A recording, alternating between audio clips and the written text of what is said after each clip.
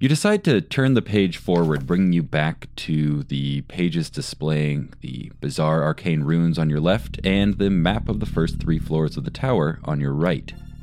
Luckily, you can now decipher the runes on the left, which it turns out is a very handy spell which will allow you to teleport up or down 1 floor.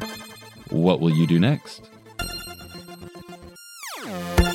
Welcome to Edgard's Secrets of the Forgotten Tower. It's a choose-your-own-adventure podcast where you get to decide what happens next. To do so, click the link in the show notes or head to edgardpodcast.com and click the vote button at the top of the page.